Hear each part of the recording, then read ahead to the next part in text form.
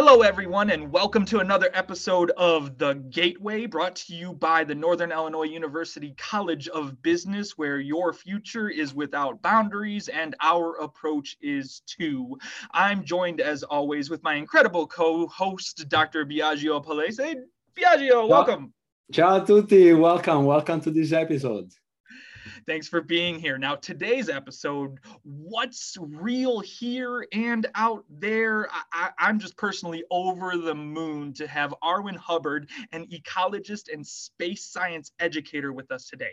Arwen holds undergraduate degrees in resource management and agricultural ecology and a master's of science in planetary sciences, where she focused on bioregenerative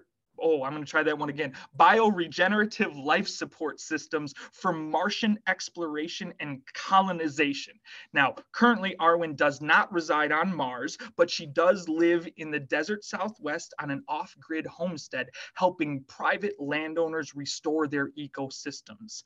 And if any of you hearing this episode, after you're done, you want to learn more, know that Arwen also teaches astronomy, astrophysics, and planetary sciences online to all different ages. So I'm sure when we're done here, we'll take some moments so that she can kind of plug all of those different ways, but I'm sure she'd be happy to have some more listeners and more students kind of participate in what she's teaching. So Arwen, thank you so much for being here. Welcome.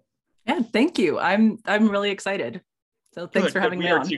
Yeah, perfect. So I want to start again, kind of like we always do at the beginning. What brought you to space, to science? How'd you get here? Yeah, well, I mean, to start with, I've always been fascinated by space. I grew up somewhere with very, very dark skies and would just hang out and look at the stars. There was a little bit of that in my family because my grandfather had been an engineer during the Apollo era, and there was just a lot of excitement around that. And of course, grew up on Star Trek and all of that good stuff too. So I actually went into ecology when I went to school because I was really, I was starting to pick up on the challenges that our world is facing right now and the way that we relate with ecosystems. And I went into resource management, specifically range ecology and management, and then into agricultural ecology, and started working with land restoration and looking at the way that humans relate with our environment.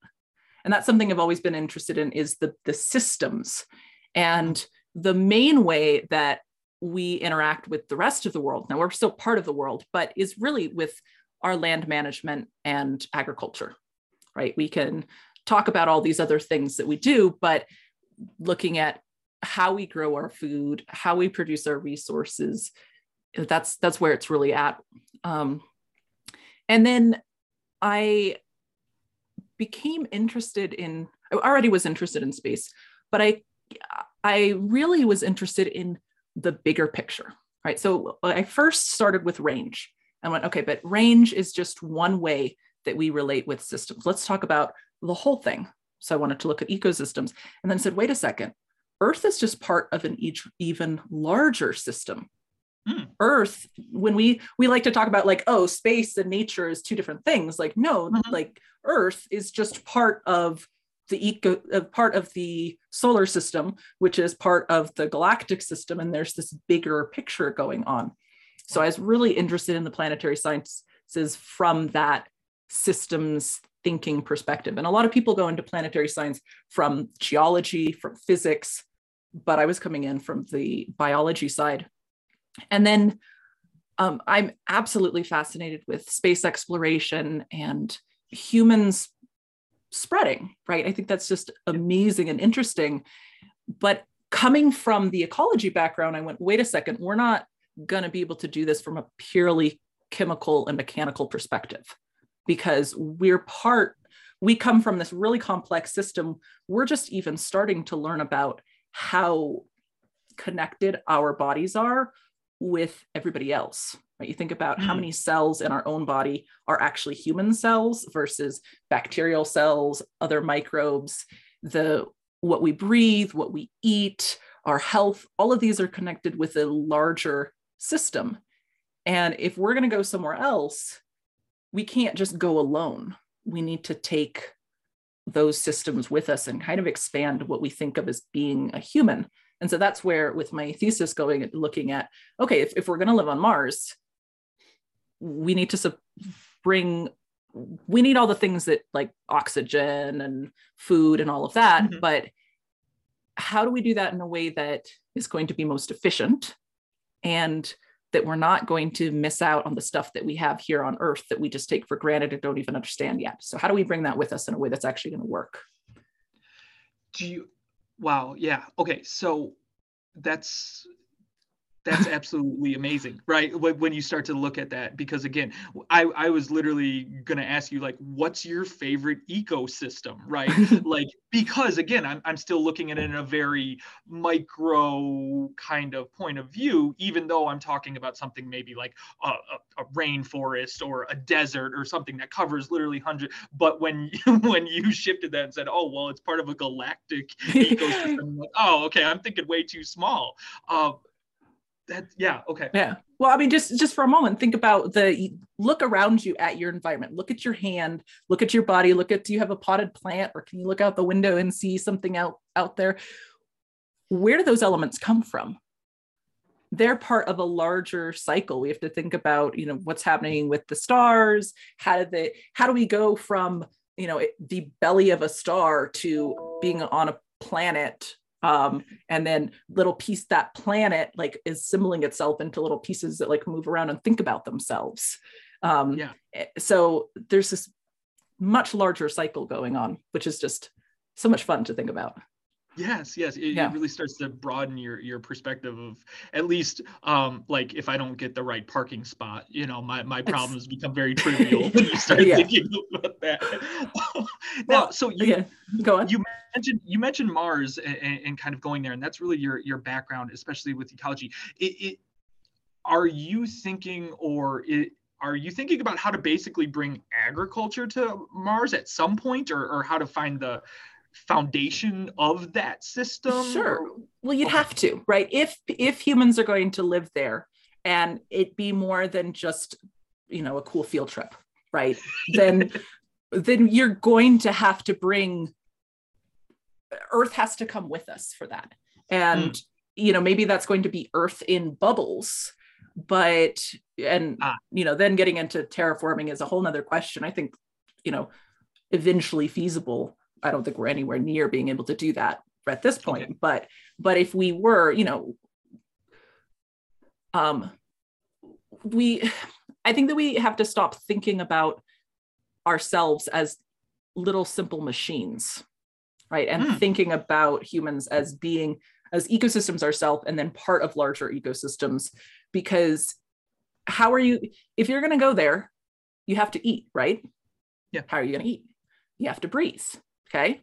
You have to have resources to make things with. We could just keep going on and think about everything that we interact with in our daily lives that comes back to, we get it from our planet. It's part of the planet. And how do we get it from our planet? Mars, luckily, is almost a twin to Earth in so many ways, right? It's got all the elements that we need. It's got really close day-night cycles, seasonal cycles, all those things. Like, it's way easier to try and do it with Mars than, say, try and do a space station or go to, Europa or Titan or something like that are actually very, very different. Okay. Mars is just like a cold little version of Earth. Yeah. Okay. That's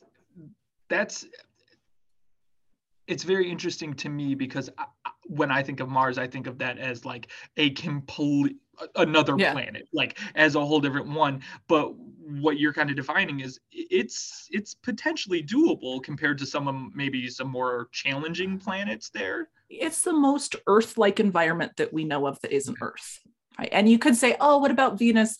Well, Venus size and mass-wise, is like Earth if you look at it, from bulk composition and all of that. But when you start thinking about the, diurnal cycles, what's actually available, all of those things, Mars is the closest thing we know of. Right? And you might go, okay, what about the exoplanets that are also in their habitable zones? Yeah, well, Venus and Mars are also in our habitable zone, but that doesn't mean that they're very, like, just because something is the size of Earth in the same place that Earth is in its system doesn't mean that it's going to necessarily be Earth-like. Because, yeah. Go ahead. I personally like love this type of conversation because many times like our view are so narrow that we just focus, on our life or, what we're going to be in 10 years. But likely there are people like Arwen that thinks about what is going to be the future of humanity, in, I don't know, how many years we're talking about, in 100 years or 200 years? I don't know. But it also makes me think that like, if there are people that are looking to other possible planets that can host us, this means that you kind of envision us and Earth to gonna go in a declining directory where like we can't stay here for forever, right? Well, yeah, so there's different levels to that. A lot of people will throw the accusation around that those of us who are interested in making humans a multiplanetary species somehow don't like Earth. Like that, oh, we don't want to take care of Earth, or, let's give up on Earth. It's not about that. It's that eventually something could happen, and not just could, something will happen to this planet, whether it's eventually that the tectonic plates will shut down. That'll happen, right? That's pretty clear. The magnetic field will shut down. Another impact can happen. If we're far enough in the future, there's no way we'd still be humans at this point because it's billions of years in the future. But, the sun will expand. If we want our descendants to continue to live in whatever form, then we have to become multi-species. But also if we're going to go somewhere else, if we're going to send somebody to Mars, we're going to have a civilization there, we have to really understand our own planet to be able to do that, right? We can't just, because what I was talking about us being, we're extensions of Earth, right? We're not on Earth. We're little pieces of Earth thinking about itself, just from like a physical perspective of what our bodies are. So I don't think that at least many of us are trying to say we don't like Earth. It's kind of like when the teenager grows up and they want to move out of their parents' house. It's not because they don't want to be part of their family anymore, but it's like, if I'm going to have my own life, I can't just be living with mom and dad. I've got to expand. Yeah. Does that speak to what you were No, that makes sense. I know. I mean, I was also thinking, about, climate change, all these kind of things happening to her. So I also kind of envision like, if we don't take care of Earth, first as soon as possible, but it comes from the scientists, but it also comes from politicians that has to, take the topic seriously. Then we kind of are forced to go on Mars, for example, not because we are billionaire and we want to take a new type of vacation there, but because we have the need to, right? Yeah. So that's Well, and we absolutely have to start thinking about how we're managing our planet, because every choice we make is influencing our planet. And I mean, whether we would have to go to Mars or not, Mars would still be a more difficult environment to survive in than a, severely climate changed Earth. It would still, Earth still has some stuff going for it that Mars doesn't, but we'd be more likely to be able to survive in these constructed systems. Some of us, you're not going to get the population that we have to be able to survive in these constructed environments. And so I definitely think that we absolutely need to be taking care of our planet, but it's not an either or, right? Yeah. A lot of our understanding about Earth's climate comes from comparative planetology. Our understanding of how the greenhouse effect works, much of that comes from having studied Venus and realized, oh, wait, this could happen on a planet-wide level. How do we compare between these? So I think we need to be doing both, right? We need to be studying out there and in here and just seeing that they're not really separate issues. They're just different ways of approaching the same issue. So then both from an ecological perspective, from a planet perspective, but then as a human perspective, that a lot of our countries have been developed around capitalism and finite resources, whether it's money or gold or whatever. How do you then address some of those maybe more skeptical of going to Mars or climate change or whatever, saying this is a lot of money and you know what, there's people here we can help, or so, like I've heard that kind of saying there. What's kind of one of those things that you would address to that one? I mean, there's so many different levels to that, right? Yeah. I mean, people were saying that about the space program in the 60s, and it's a waste of money, and yet, you know, you can argue that it really fueled the environmental movement in the first place, just to get that, you know, Earthrise photo technology that we use today, like, say, you know, talking about the homestead part. You know, I live completely off grid. I'm on photovoltaics, even though that wasn't developed specifically for the space program, that was improved because of the space program. Our understanding of how the world, of how our ecosystems, how the planet works, this is all, everything is connected, right? That a lot of that came out of the space program, and the return on investment is huge for that. So I still think it comes back to this really kind of too simplified of a way of looking at, like, oh, you can spend the money here or there, whereas I think that you can be spending it in a lot of places. And then there's also things like, you know, I have very mixed feelings about Musk. I like him in many, many ways, and other ways I'm like, whoa, dude, we live on different planets. But he's on Mars. Yeah. I mean, he's a very, very practical person, right? And you know, but if we think of something like, okay, SpaceX, the money there, he's got that money because he has the mission to achieve, in terms of things like Starlink and all of that, specifically for this mission of let's take humans to Mars. If he didn't have that mission, then he might have money from PayPal and all that weird stuff, but the SpaceX money was built in order to do this. And if he then took that, like, okay, he could use that money once to help people. And I think that we absolutely should be doing that. And that's another conversation about, you know, what we can be doing. But it's like, again, you've got to be doing all of it at once. It's like self-improvement. Let's say you're trying to get into a better situation in your life. Like, you can be working on your diet, you can be working on your sleep, you can be working on all these things. And to say, oh, I'm not going to also work on my diet while I'm working on my sleep is like, okay. Yeah. It doesn't do the full extent. I think this also goes, like, for example, you know, I'm from information system. This is my discipline, and you know, of course, there are so many different sub area of information system. There are people that, you know, care about how companies use information system efficiently to, you know, increase their revenue and stuff like that. But going back to your point, and you're probably going to like these people more, there are some people that I think about a decade ago, they start looking at what is called green IS, or green information system. So their objective is how to use information system to, for example, be able to achieve some environmental objectives, or how can you use green IT, so use information technology to reduce the environmental cost that the technology brought to us, right? Because as you said, like, we have different technology now, more people have access to cars, but that also has a cost on the other side, right? And it's just neither or. It's just about try to look at the different perspective and try to do what is best and what we need to do on a daily basis. Yeah.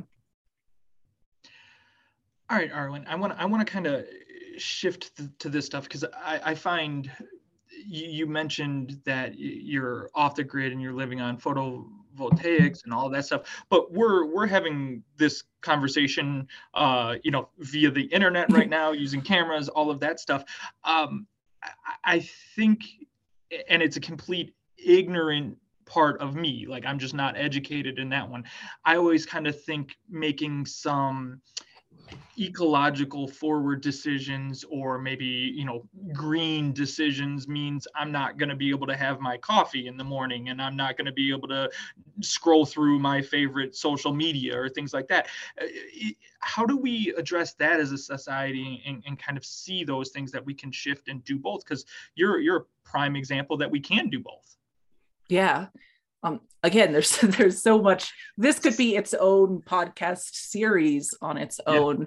I mean, so to start with, I think that sometimes there's this like self-sacrificing martyrship like attitude that goes along with trying to be environmentally conscious or things like that. Who's the most green? And a lot of it ends up being like all this virtue signaling. I mean, part of the decision that I made is purely economic, right? Where could I afford to buy land? Well, where I can. There's no power for like the closest power lines 10 miles. So, you know, how am I going to get power? I still want the power. But there's some of it is also just coming down to thinking about, you know, what do we value? What are the things, being really thoughtful about what are the things that matter most to me? Where am I going to put my resources? And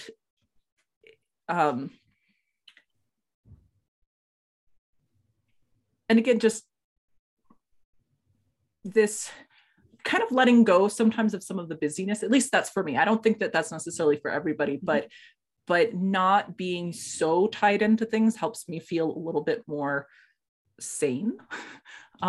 Despite teaching online and, as you mentioned before, doing things like TikTok and all of that, like I actually am a little bit of a digital minimalist. Like I have times that I'm allowed to be on the screen and times that I'm not, because if I am on all the time, I go a little bit crazy and I just get all worked up and I just need a little bit of time away from that. But that's on a personal level. And I heard in your question more about us on a societal level. I don't think that it needs to be, we set up this like take care of the earth or take care of human culture. And I don't think it needs to be an either or. I think that we can try to start coming up with systems that are coming more from an abundance perspective and less of this like limited. Now that doesn't help certain people at the top, but it would help, you know, the rest of all of us. But that we can live in a way that's working with natural systems and still have a bunch of stuff. Still have enough food, still have, you know, time to be with our kids, still have our video games, our, you know, communication devices. We just have to be really careful about what the narrative being told is and whether we're buying that narrative or not. Yeah. Wow. Well, if we think about it, like, you know, people, I mean, civilization before us live without a lot of stuff that now we have and we take for granted and we think we cannot live without, right? But then it's really, as you said, it's like, okay, what is in the long run that you value, and how can we use the resources just for what we really need rather than, you know, just, you know, I'm gonna buy a new iPhone, I'm gonna just buy it just because, right? Not because I need it, but just because, you know, it's the new iPhone. And my grandmother didn't have a phone and doesn't have a phone yet, so she still lives pretty well. So I guess, well, and a lot of us, I know things have been changing very fast, but I didn't grow up that long ago. Like the phones that we have right now are like science fiction. The idea, I mean, computers, and think about, did you have, you know, a smartphone 10 years ago? Right? Or it wasn't anything like what we not have what now. we have now. Maybe you had a screen, you could do a little texting and like you could kind of get on the internet. And there's some great things about them. There's some things that I think we need to work out. I think it's doing a lot of, you know, we're working out the balancing the health with that, because I think there's a lot of mental health and physical health problems with the screen. But like you're saying, human, I mean, we've done, as long as we've been human up until this now, right? Us, we're the first ones to have all of this. And we have 1.5 million years or so of being human, and all of that before we were human too. We did just fine without it. But I like it. So I want to figure out how we can do both, because this is awesome. I mean, isn't this amazing? We're looking at each other's faces. We're talking to each other, recording this, and then it's going out to all of you listeners, wherever you are, with, you know, probably Bluetooth headphones in your ears. No wire. Like, I mean, it's all just incredible. Yeah. You have to kind of be amazed by it. And that's at least where I come from when I do try and make some of those better environmental decisions. I'm like, but I really like some of this stuff. Like, this stuff is really cool, and I don't want to slow that down. And I do think we've kind of positioned it as it's either this or this. And I think, like you said, it's in between there. But as we were talking about planet jumping, like going to another place, not that it keeps me up at night very often, but I definitely wonder about like other civilizations. If we ever get to a point, well, the fact that we went to the moon, I think it is proof that travel is at least within a realm of possibility. And when we get into the astronomical numbers of stars and basically opportunities, when we're looking at things like the Drake equation and stuff like that, I, as someone who is far more educated in that one, do you think that there are other forms of life form out there, or is that something that you're like, that's still a little too science fiction-y? Do I think so? Absolutely. I mean, I would be absolutely shocked. I would be shocked if there isn't life on most of the bodies in our solar system, frankly. We've barely even begun to look at them. At the microbe level, is that kind of what you're saying? Okay. Well, and maybe with the IWOWs, the internal water ocean worlds, I think it's quite likely that there's more complex life than that. Got it. But let's start by saying we do not have the evidence to say that there is, other than just the numbers, right? We found many environments that are very Earth-like. We found that the ingredients for our kind of life is all over the place, right? It's on comets, it's everywhere practically. But we've also, frankly, barely looked for life anywhere. We've done a very, very poor job of actually trying to find that life, right? So thinking about Mars, if life's on Mars right now, it's very unlikely that it's on the surface where we are, because if it's Earth-like life, it's very low pressure, extremely cold, and a high radiation environment. If there's life there, it's probably underneath the ground, or it's in the ice, it's in all these other environments, but we haven't actually looked there. Or other places like Europa, Enceladus, which could have very Earth-like environments. We've never gone underneath the ice. Now that makes sense why we haven't. It's extremely expensive. We've barely had space travel since our parents' or grandparents' generation. Now, if there was more political will, I think we could have really explored the system by now. But in terms of there being other civilizations, I mean, the universe is huge, right? Just think about, in our system, we think that there's about 250 billion stars, most of which have planets. And we can see hundreds of billions of other galaxies from Earth. And that's just talking about the observable universe. We assume that there's more beyond that. We're in, just numbers that are too big for humans to even think about. And the likelihood that there wouldn't be other civilizations out there is tiny. But space is really, really big. And we haven't seen anybody close to us using radio. That's going to be the easiest way for us to see them. But maybe we're weird. Maybe everybody else is using something else, and we're using radio and like EM, like electromagnetism. Like, this is, maybe the rest of them, they're like, oh yeah, we're all like dark matter things and like whatever that, who knows, right? There's also, the possibility that we're one of the first civilizations. If the universe really is only 14 billion years old, that's not very much time for civilizations to evolve. So who knows? I mean, we've sent out a few radio signals to some of the nearest Earth-like kind of planets, but not very many. Eventually, by the time they get that signal, they'll have heard us because we've been sending out radio. Mm-hmm. I like to think about some civilization like listening to our news and getting all worked up about like, oh no, and watching everything as, in thousands of years from now being like, and the Nazis did what? That's very that's comical to me to think that we're either like the overachieving civilization, like we might be the first ones to figure this stuff out, or we are rapidly behind and we have not even figured anything out. Yeah. Well, there are people doing some really, interesting thought on grabby civilizations and all of that. That's which isn't my specific field, so I'm kind of aware of it, but it's not like, there's other people doing a lot more thought in that area than I am. It's just interesting to think about. But really, at the end of the day, I can't imagine that Earth's the only place it happened.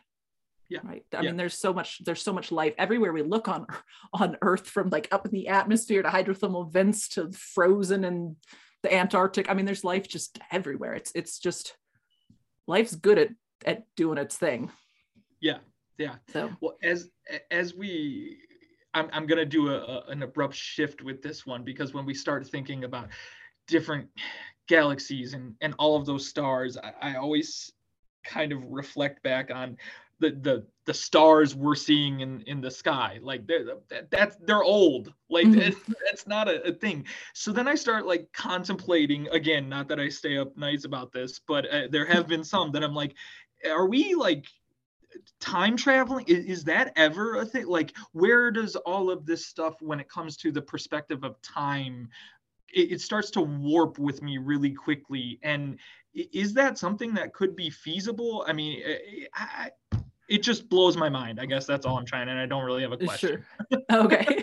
Yeah. Well, I just want to mention, so you're saying when we look at stars, you're talking about us seeing into the past, because there's light to us seems instantaneous because it's just beyond, it's so fast, it's beyond what we can really process. But we think that light actually obeys a cosmic speed limit, we could call it the speed of causality, sometimes called the speed of light. Although I think that that's a little bit of a tricky name, because it implies that like it's something about light, but it really is just, how quickly changes can propagate in space-time. But there is a speed limit, right? And that means that the light that comes from, say, Proxima Centauri is going to take about 4 and some years to get to us. So when we look at really distant objects, we're looking at them as they were when that light was released. We're not seeing them as they are in proper time, like right now. And we won't see it, well, none of us we'll be dead, but we won't, but our descendants won't see, say, the light coming from Betelgeuse for 600 some years, right? And then we can see galaxies which are unbelievably distant. We're seeing them in those early stages. So it's like we really are literally looking back in time. Yeah. The second part of that is the question about time travel, and there's that can mean so many different things. Yeah.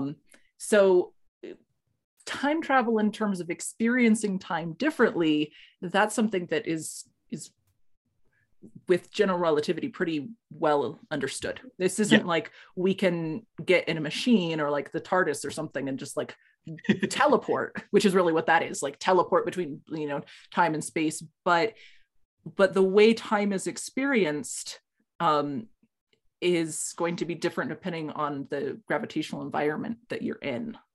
So we're probably at different altitudes, right? How many feet above sea level are you? Ooh, Piaggio, do you know that? I literally don't. More or less, right? Yeah. See, hold on, I'm looking. Well, I can tell you it's a lot less than me because I'm at 7,000. Yeah, right. Yeah, right? Exactly. Yeah. I'm at 7,000. So you're closer to the center of the Earth. You're deeper in that, we could imagine it, that gravity well. Time is actually running slightly slower for you than it is for me. Yeah, we're 597 feet. Yeah, so big difference between us, right? But for us, it doesn't, I mean, that's less than the lag that we have between the video call that we don't even perceive.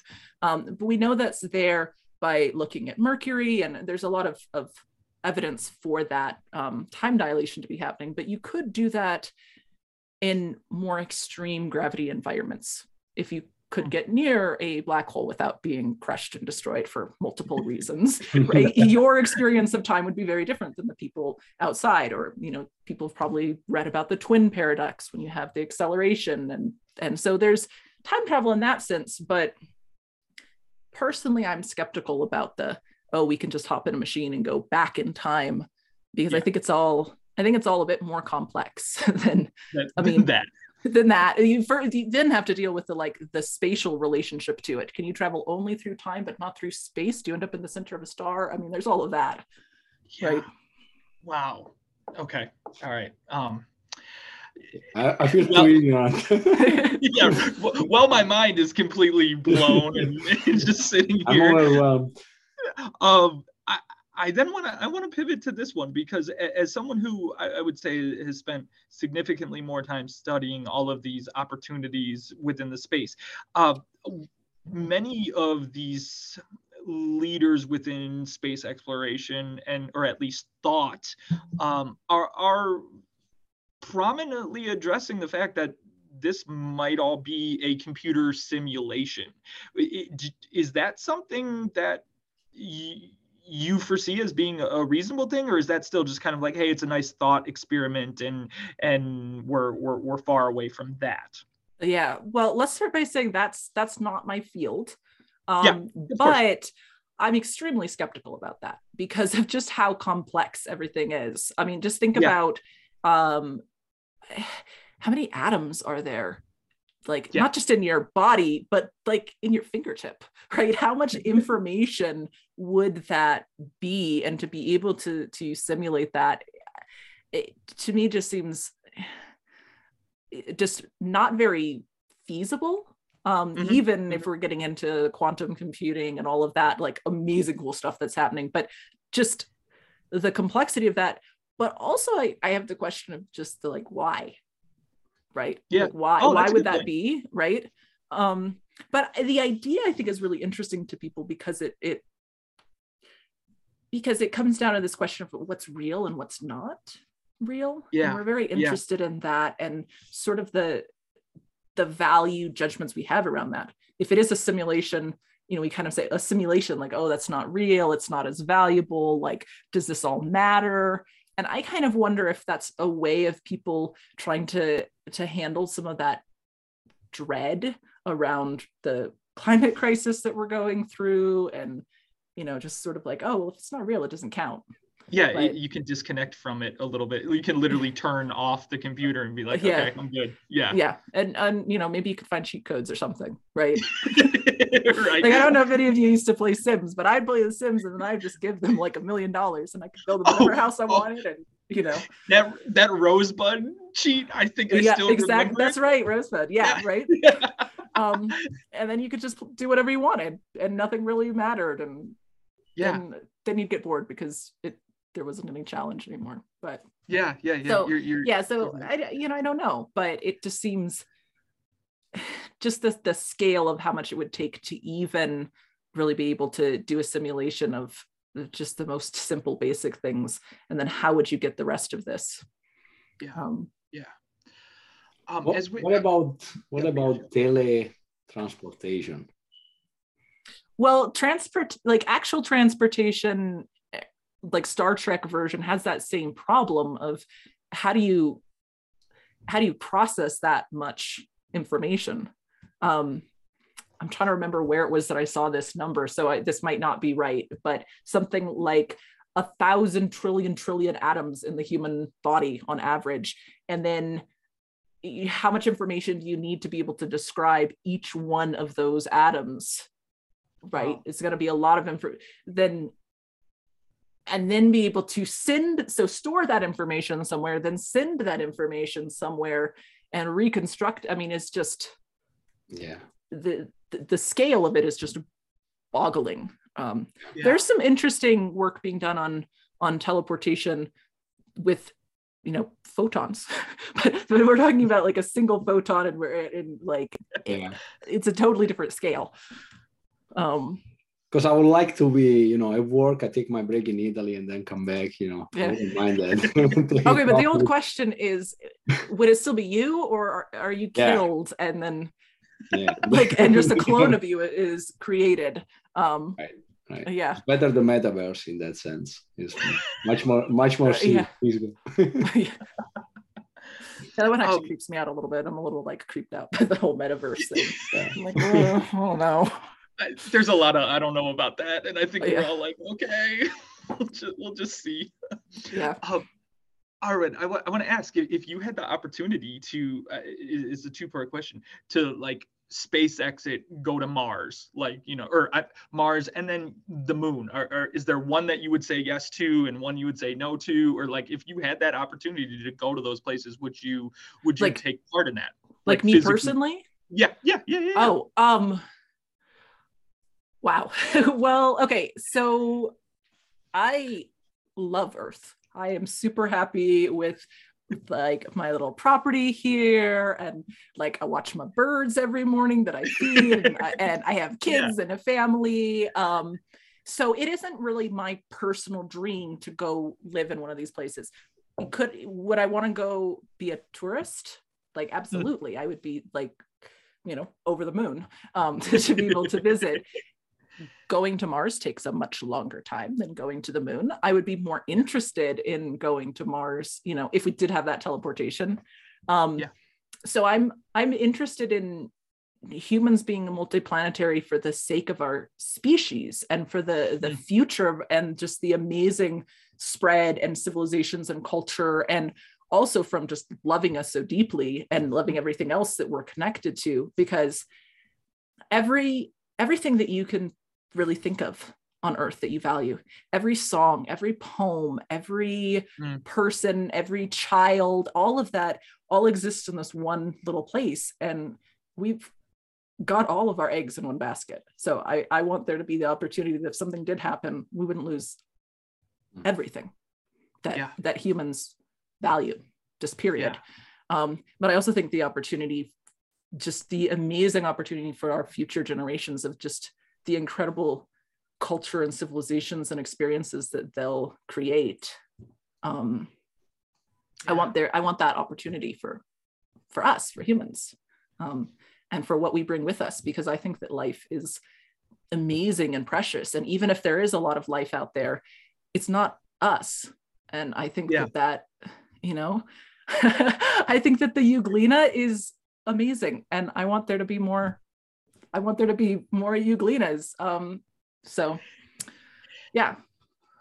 Very, as I've grown as a human, these conversations around space and science specifically, very quickly, when you get past the chemistry, the physics of it, it becomes very beautiful and artistic, in a way that I think some people that maybe turn away from it automatically or very quickly don't spend that time. And I'm very grateful for the way that you kind of bring that in and very quickly say, hey, this is absolutely beautiful. Yeah. Okay. Sorry, I had a moment there. That was so cool. I know we're kind of getting close to the end here, so I want to ask two more questions at least. The first one, what do you think? Should I be like really worried about asteroids? Because like every 6 months I'm watching some movie about an asteroid hitting here, and again, like you said, I really like Earth and I like all these things. So like, is that something I need to be like really worried about, or is that just kind of like one of those things in the morning on a Sunday that I can think about and then kick out of my head? Yeah. Okay. So on a personal level, can we as individuals do anything about it? No, right? We aren't going to be able to stop it, but it is one of the greatest threats to humanity, right? That was not what I wanted to hear. Sorry. But think about, there's been multiple impacts throughout history. You know, one of the more recently recent one 66 million years ago, we're only just starting to uncover some of the types of changes that could make. And we live within our time frame in a very stable time period within the solar system's development. It's in terms of how stable orbits are, but orbits do change over time, right? We don't know that Earth's going to be in the same orbit in 2 billion years from now or something like that. But there's also most of these near Earth objects that come very close to Earth. We don't discover them until, days before their nearest approach. So one of the really important jobs that our space agencies have is actually the planetary defense. It's really called that. If we know about these objects, we could potentially do something about it, right? This is maybe not going to be go send some miners up and blow it up, but there's actually we really can. In fact, the DART mission is happening right now, which is an exploration of, what could we do? And if a large enough object hits Earth, it's lights out for all of us, right? It's you can, even if you weren't where the object hits, we're looking at basically, years of winter, the photosynthesis dies. I mean, our ancestors survived it once, but that doesn't mean that we're necessarily going to again. So I think it's a really, really important thing that if we did nothing else with space programs, that we absolutely need to have that. Now, is it very likely to happen within our lifetime? No, but if it did, it would be, it's very unlikely to happen within our lifetime, but it could. And if it did, it would be terrible. So, and it's not like we're not going to learn and get all kinds of other benefits from the process of learning about these objects and developing the technology to address it. That you said, hey, we don't really catch them until they're a few days away. Oh, we don't. At which point it's too late, actually, frankly. We have to catch them when they're farther away so that we can actually, because we can't really change their orbit all that much. We can nudge their orbit, and another, a little a little change really far away makes a big shift. But when it's real close, we're just gonna all sit and enjoy dinner. Maybe we do go blow it up because but that's one of the things we've got to really try and learn about and figure out. Okay, it's the lots of little impacts versus a really big one versus what's gonna happen. So as you've kind of made allusions towards different science fiction movies and things like that throughout this whole time, what's a piece of, I guess you could say, fiction, science fiction, whatever, whether it's movie, book, comic book, what's something that you still pull to and enjoy? My absolute favorite science fiction would be the Mars trilogy by Kim Stanley Robinson.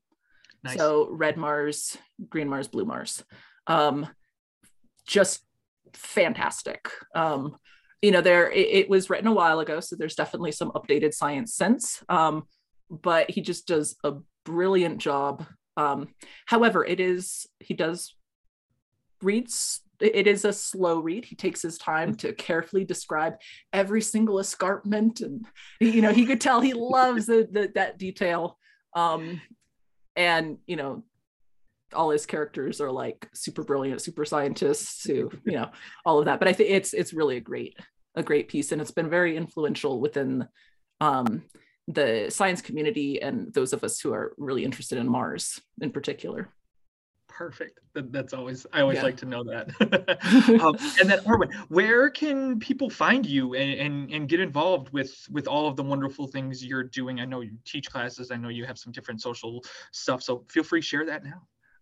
So I teach and I teach to all different ages.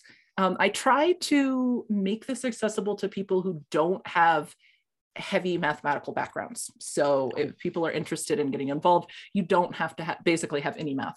I mean, I love the math. I think it's amazing. It's fantastic, but it is a barrier for many people, and you don't need to have it to get the concepts. So for adults, people can find me at arwenhubbard.com. So that's ARWENHUBBARD. And so I do asynchronous online classes where, you watch the recording and you do that sort of thing. For younger people, for under 18, I do a lot of teaching on a platform called OutSchool. So I teach the space sciences, and I get into some of the ecology as well, like mycology and entomology and things like that, which is really fun for the younger learners. I'm also on TikTok, which I just started recently, and it's a little overwhelming, but it's very fun. It's kind of high, trying to explain these ideas. All my videos are like 3 minutes because I talk for 5 minutes, and then I try and figure out how can I possibly edit it down to 3. But people can find me there, space _STEM, so science, technology, engineering, and mathematics.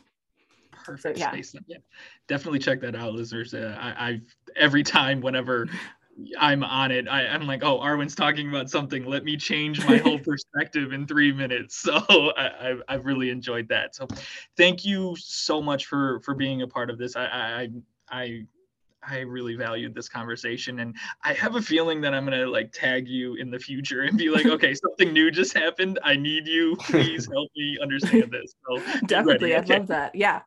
So, okay, perfect. Yeah. And for all of our listeners out there, thank you for tuning in to The Gateway, brought to you by NIU's College of Business. Please make sure to subscribe to The Gateway on Spotify, Apple Podcasts, or anywhere you find podcasts. So thank you all so much again for listening. Arwen, thank you so much for being here. And Biagio, as always, thank you. Yeah, thank you, Arwen.